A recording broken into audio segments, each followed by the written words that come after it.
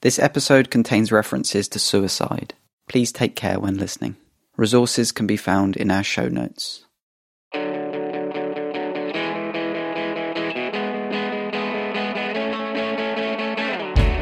Welcome to the True Story London podcast. I'm Michelle Toth. In this podcast, we listen to a true personal story told live at one of our shows in London, followed by a conversation with the storyteller about their background, process, story themes, and more. Today's storyteller is Michael Noel, sharing his story of how an optimistic road trip turns very dark.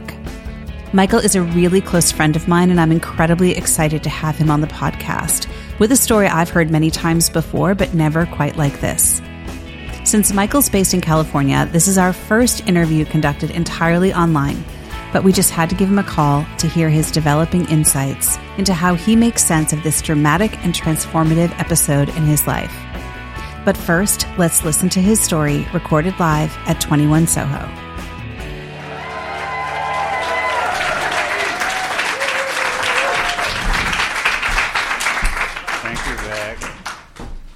It is October 2006. It's the end of summer and winter's on its way, and I'm out of here, going back to Los Angeles, where I lived for a decade before my boyfriend got a little too stalkery, and I left. I've loaded up my truck with my dad and my best mate, Miles, and we are heading across country, which takes about 5 days. Miles, so you know, is my cat. He is the most handsome Maine Coon cat. And he's just cool, like a dog cool. Not like an asshole like cats are. And he likes to ride in the car on my lap, not in the carrier, or on the dashboard if it's sunny. So it's day 4 of the trip, and we are heading into Las Vegas, and that ex-boyfriend lives in Las Vegas, and it's been 6 years, before you judge me, it's been 6 years since we've been apart, and I'm like, I'll call him and just tell him we're coming through town. I was with my dad, I was with my cat, plus the end of the trip is going to be the next day. What could go wrong? Let's just say I ignored that part of your stomach where you're like, I don't know, Michael. He did ask if we wanted to spend the night in his apartment, and we just agreed. I don't know if it was that I wanted to see him. I was curious how he was doing. He was someone that was previously really important in my life. Our past is in the past. His apartment is, decent. It's better than the alternative, which is a cheap hotel. We all got dinner together, and we spent the night. The next morning, we're going to go to breakfast, and I invited Don to come with us, and he said that he had to run to the bank. So we agreed that we'd meet back up at his apartment afterwards and to say goodbye, and we would continue our journey. As we're pulling back into the apartment, I noticed that there were a lot of police activity, sort of nearby. And I was like, something must be going down. And as we got closer to where we were going to park, they got closer. And by the time I got out of this driver's seat, I was surrounded by cops. And they had guns. And they said, freeze. So I did. As I look around, this is unfolding very quickly, and I'm not really someone who has a lot of police activity, like a crossing guard sometimes, maybe a speeding ticket when I was in my teens. I look over at my dad, and his hands are in the air, as he's told, and he has a little slip of paper, and it turns out it's the receipt from breakfast. And he says, we have an alibi. Do we need one? Now, these police officers have a lot of questions for me. They wanted to know where I was coming from, where I was going, who I was staying with, why I was there, and they gave me no time to respond. So I just said, I got here yesterday and we're staying with my friend Donnie's in 2024, and my name is Michael. And I pointed to his apartment, and just as I pointed, I saw Don walking down the stairs. So I said, he's right there. That's him right there. They asked me if he had a gun. I said, I just got here yesterday. I didn't take a full inventory. But I do know that he's owned a gun in the past, so since you seem to be very interested in him, let's go with there's a high probability. Let's call it a soft yes. As soon as I told them that he had a gun, maybe, things kind of went to DEFCON 5 very quickly. They took us to the country club in this fancy apartment building that Don had misleadingly let me believe his life was going well. And they set up an Intel center, very CSI New York, very, whiteboard, One of the police officers came over to me and showed me a picture of Don, and he said, "Is this your friend?" And I said, "That is my friend." And he said, "Well, your friend just robbed a bank 3 blocks away." My response, too. You don't rob a bank when you have company. That's fucked up.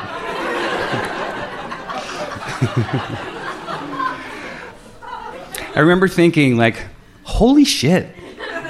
My ex-boyfriend just robbed a bank. He's now barricaded, maybe armed, in his apartment with my cat. Now, all I cared about in this, let me be clear, this shit is not great, but my cat's in the place. And this is like, this cat came, like I birthed this cat. This was my, like, in my brain vagina. Nothing was going to happen to him on my watch. That's literally all I cared about. And I asked everybody with a badge and a gun if they had any information about my cat. They did not. They were busy. About 8 hours passed, and I overheard on one of the police radios. Now, I'm not a stranger to a good police drama. So I knew that by the code that I heard them say 1056, possible 1054. And I instantly knew that that meant that they had found a dead body and that it was possibly a suicide. My response, too. As soon as they confirmed that he was dead, I just asked the cop, "Have you seen my cat?" I did. I wanna lie and be like, "That was so tragic." I was like, "Can I get my cat?" Another few hours go by as they process this crime scene. I actually snuck out of the Intel Center. I was not supposed to. And I went crawling around the crime scene, hiding in bushes, going, "Miles? Miles?" He did not come.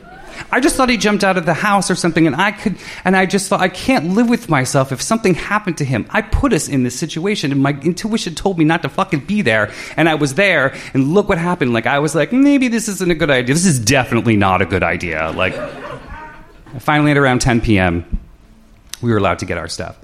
And this police officer said, you must be Michael. They had been talking about me. So she handed me a cat carrier with Miles in it, and he was fine. Yeah. My dad and I got in my truck, and we drove to L.A. for a 6-hour drive and never spoke to each other. Just, like, full shock. Now, the thing about when something like this happens, I had heard this thing called shock. You go into shock. You're just in shock. What the fuck does that mean? I will tell you what it means. It means that you feel like you are the color gray. I actually looked at my skin thinking, I must be gray now. I don't ever remember not feeling anything other than we should get out of here. This happened 15 years ago, and Miles did live to be 21. And we spent every damn day together. He was my best pal. I've been telling this story for a long time because it's worth telling. And I've always told it with some humor. And I think I've done that because I want to insulate the listener of the telling of the story from the trauma, and myself too. And the process of rewriting this story for this event, and having excellent help from really talented people. Like, how did you feel? Take us there. And I'm like, I don't know if you want to go there. And I realized I didn't want to go there. It was too hard. It was too scary. And through the process of storytelling and being able to tell you the story in a way that lets you somehow try to understand what it was like, I realized that this has been a really healing experience for me. Because I had emotion when I told this story with Michelle and Vic, and I never allowed myself to feel anything. So for me, storytelling is about revisiting, and it can also really be about healing. Thank you.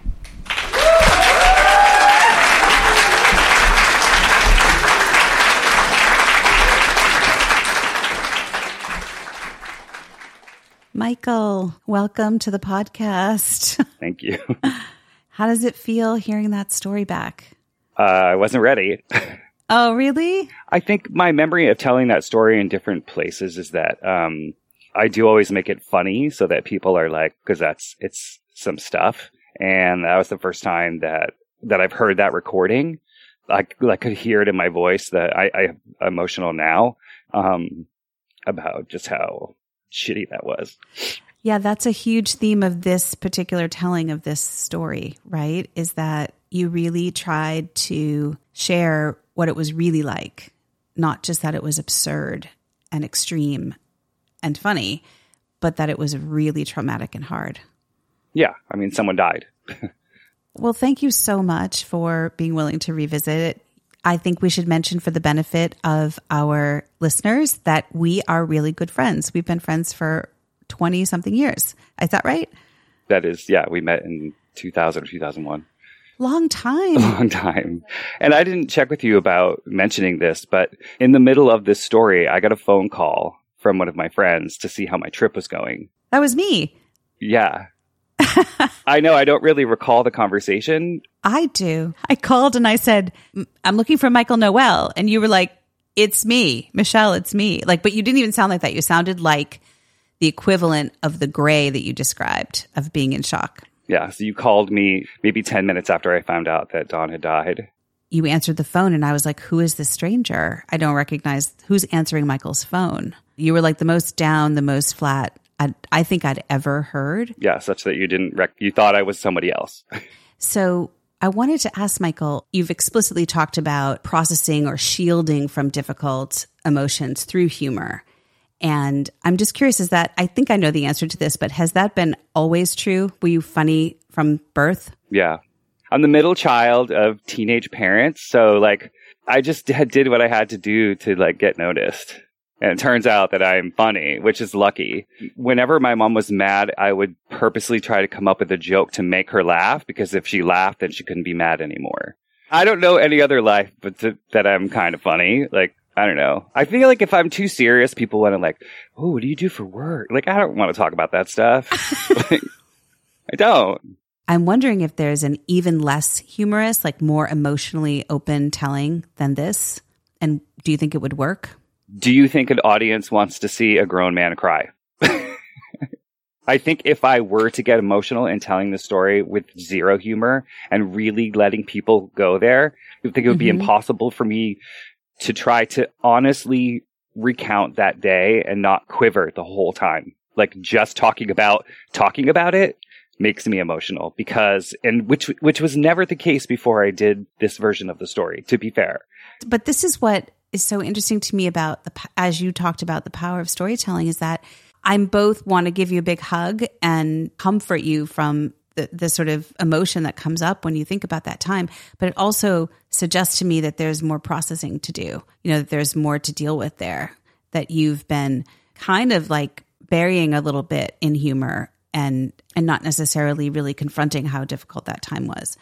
Yeah, I think that's true. And I never really, like, I never went to therapy about this. When I was going through, like, getting diagnosed with ADHD in my late 30s, like, a couple of years after this had happened, the psychologist I had to meet with a psychiatrist or a nurse practitioner to be prescribed medication. So she was really like ahead of the trend. Yeah, have been for a long time. And it did change my life. So, no judgment from people who have issues with none with adults, oh gosh, none. Medicating for adult attention deficit disorder. Where was I? Just kidding. I took my medication. I had to meet with the nurse practitioner who was also a psychiatrist, and she was like, any trauma in your life? And I was like, I don't really think so. I was like, well, there was this one time where my ex-boyfriend robbed a bank and then killed himself. Literally, I was like, let me think. Trauma. No. Oh, well, maybe. Does this count? Like... And what did she say? She was like, so she put me in therapy for 6 months. Oh, good. Did you go? I did go, but I don't think I was at a place in my life where I was even capable of dealing. I don't remember any of the therapy. I don't think it was helpful. Maybe it was. Who knows? Are you glad that you told this story in this way? Yes. Yes and no. yes, I feel like as someone who really loves the art of storytelling and doing comedy, connecting with an audience, I feel like as a storyteller, I did the best job that I was capable of on that night to deliver that story the way that I did. But listening to it back as someone who tends to protect himself from people knowing too much, it makes me feel more vulnerable. It makes you feel more vulnerable, and that's not comfortable and not something that you're after. It's not just not something that I'm familiar with. I'm open to it, you know? Well, no, I think that's what's kind of interesting because, vulnerability is all the rage. So everyone's doing it. Exactly. But this is a big thing to be vulnerable about because it was so huge. I just hope that this process ultimately is part of releasing some of that trauma and reframing that experience, because it was kind of remarkable to me how grounded you actually were in what actually mattered to you in that time. Your clarity about what you could and couldn't influence and what you were responsible for and what mattered. And I wonder if you could talk a little bit about that. One of the things that I realized in listening to this back is that there was a certain amount of shame associated with having made this decision, having put my father in this position, and now my cat is somehow missing. Like, all the what ifs were kind of going through my head. Like, what if he had just jumped in the car with us and we went off sightseeing? Turned out the bag that he stole from the bank had a tracer in it. They would have chased us. I was protective of my dad, like, because my dad had had a stroke a few years earlier and his speech gets messed up when he's nervous.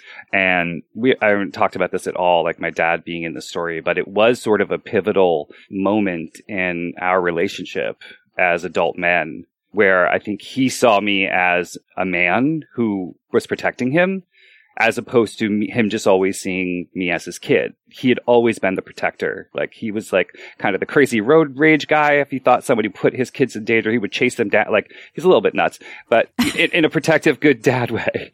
And I think on that day when he saw the police try to separate us, and without question, I just got between us and put my hand in his face. And I was like, that's not happening. He stays with me.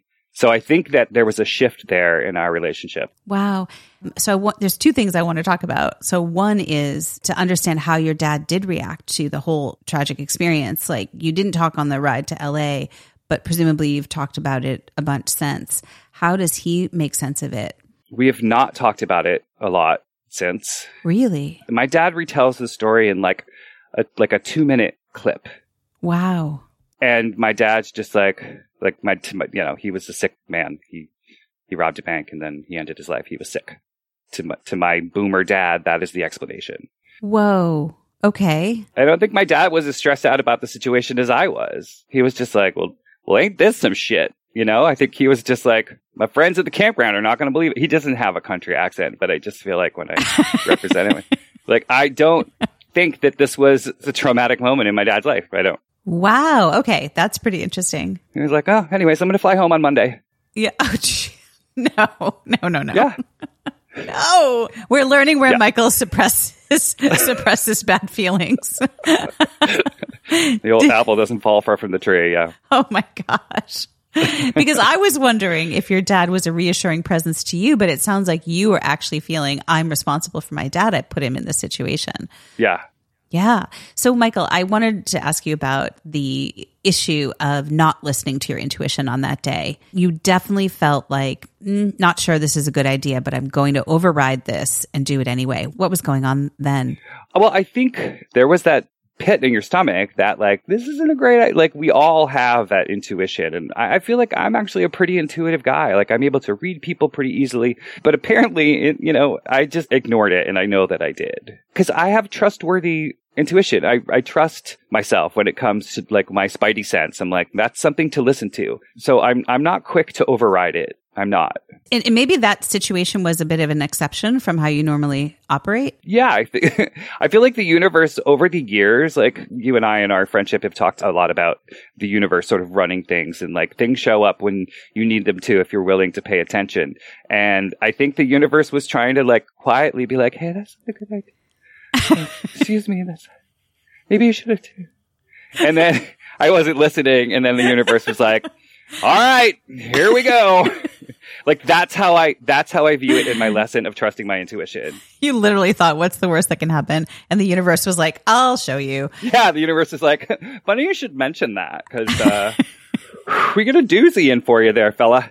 It's interesting to look back at something this big and look at it through another lens.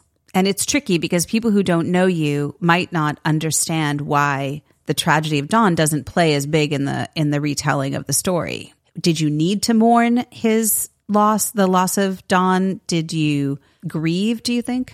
I think, in my own ways over the years. I think, he was my first boyfriend a long, long time ago. Some incredible moments in my life happened while he and I were a couple. And having lost that person feels really tragic. But when I think about like who he revealed himself to be over the years, I feel like there was definitely some emotional abuse. There was light physical abuse. There was some real threatening behaviors. The reason that I left Los Angeles, because my parents were like, this seems a little like, if I can't have you, no one can. And I was like, that's weird. And like, I just like left. So it's hard. Like I sort of have him in two categories in my brain, right? The person that I once loved who has shared these beautiful moments in my life, to the other person who like, robbed a bank and then ended his own life while he had company. Like we've never really, really talked about this. Like it's startling to think that he did that when you were present. Yeah. Feels a little on the nose, a little, little paybacky kind. I don't know.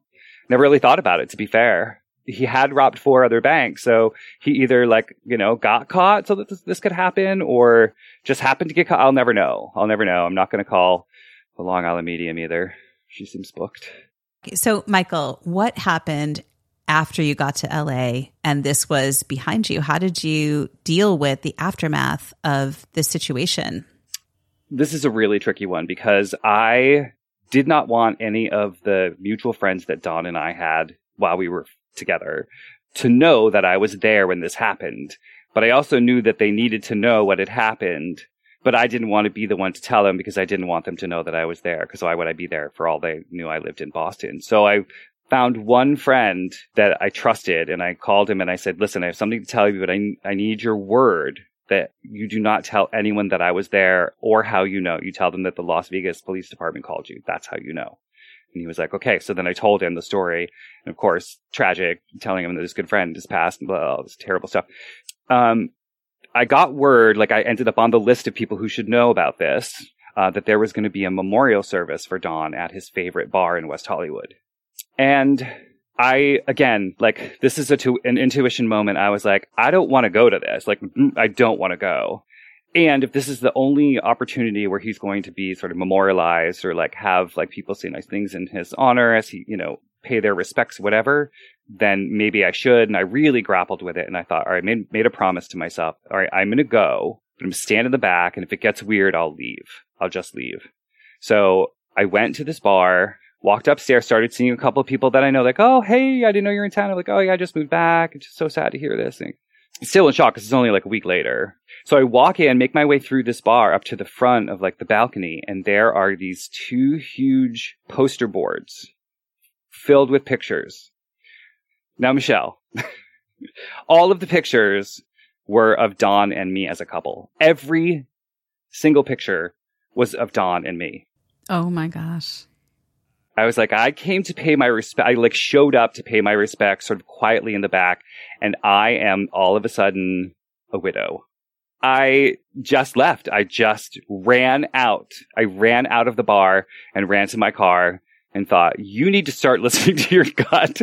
The universe was trying to tell me something with the situation, but it was like, this bitch did not hear me. So that's how that ended. I don't even know where to go with how you process that kind of information after the fact of this person dying. Well, it meant that in all of his friends' minds, it would be important for every photograph that he had displayed to be with me. Like, that was where I was like, oh, he wasn't over me. He was still in love with me. And he told all of his friends that. Like, I was like, this is a weird practical joke. Like, kind of mean. Like a very noir film, that's for sure. Yeah, I was like, okay, I this is the weird end of the psychological thriller. Yeah. Yeah, jogged out of that bar and ran to my car and just like, like, what just happened? That is so much to go through.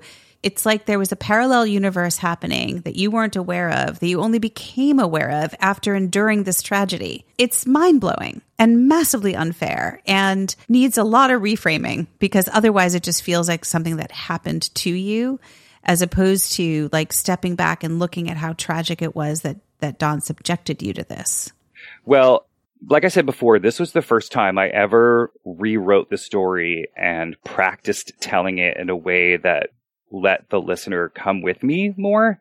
So I think because I was so surprised to be emotional, even after writing it was only when I was telling it and I was trying to be mindful of like how I worded things and didn't have something be funny that I thought was important for the listener to hear. I think about the situation from that day completely differently than I did before that happened. Like, I'm much more gentle with myself about this being a healing experience and a learning moment, as opposed to like, you're not going to believe what happened in Vegas, 2006. Like, I really am more protective of myself from talking about it, because I don't want to tell this story as a funny story anymore. I don't think it's funny. I think it is the moment in my life where I changed. I became a different person after this. I live my life with trauma now. I don't say that in a way that's like, oh, I have this badge and I can be lazy or depressed, or I just am recognizing that this was a really big deal. All of it. From feeling like my dad's life was at risk and my cat was missing and Don was dead. Like, all of that stuff aside, like how it affected me, the emotion that I allowed myself to feel just tells me that there's much more healing to do. And then I need to just allow that to happen and feel things that I feel. I guess that's one of the benefits of storytelling, I think, that you've articulated. You end up getting enough distance that you can see it more clearly or from different perspectives. And that can be very healing. So, Michael, what are you up to now? It's many years after the time of this story. You are back in California. What is happening for you these days? Well, I'm fortunate enough to have a job as a performer, and I work for an online team building company as a live but online game show host, which is great because I don't always have to wear trousers. And on the weekends and in any other spare time that I have, I'm giving tours of San Francisco on a vintage sidecar with my buddy Jerome, who owns this sidecar tour company, and it's just so fun. Michael, it has been such a privilege to get to explore this really meaningful, impactful story with you again. I know it was a really incredibly difficult time, and it's a real honor to me that you would trust me with the conversation to go even deeper than you did the night that you shared it. So thank you so much for letting us into some of the dramatic backstory of what was going on for you at that time, and for sharing a bit more about your approach to storytelling, what you've taken from this. Thank you. Thank you.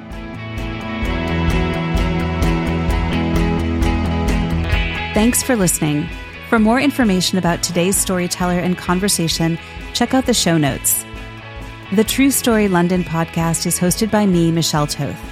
Our producer is Ellis Ballard. Our theme music is by Sea Noise. Live recordings were provided by Laughing Around and recorded at 21 Soho. More information about our live shows and workshops can be found at truestorylondon.com. And just one more thing. If you haven't already, please subscribe or follow and rate us on your favorite podcast platform. It really does help us to reach more people. Thanks, and we'll see you for another episode soon.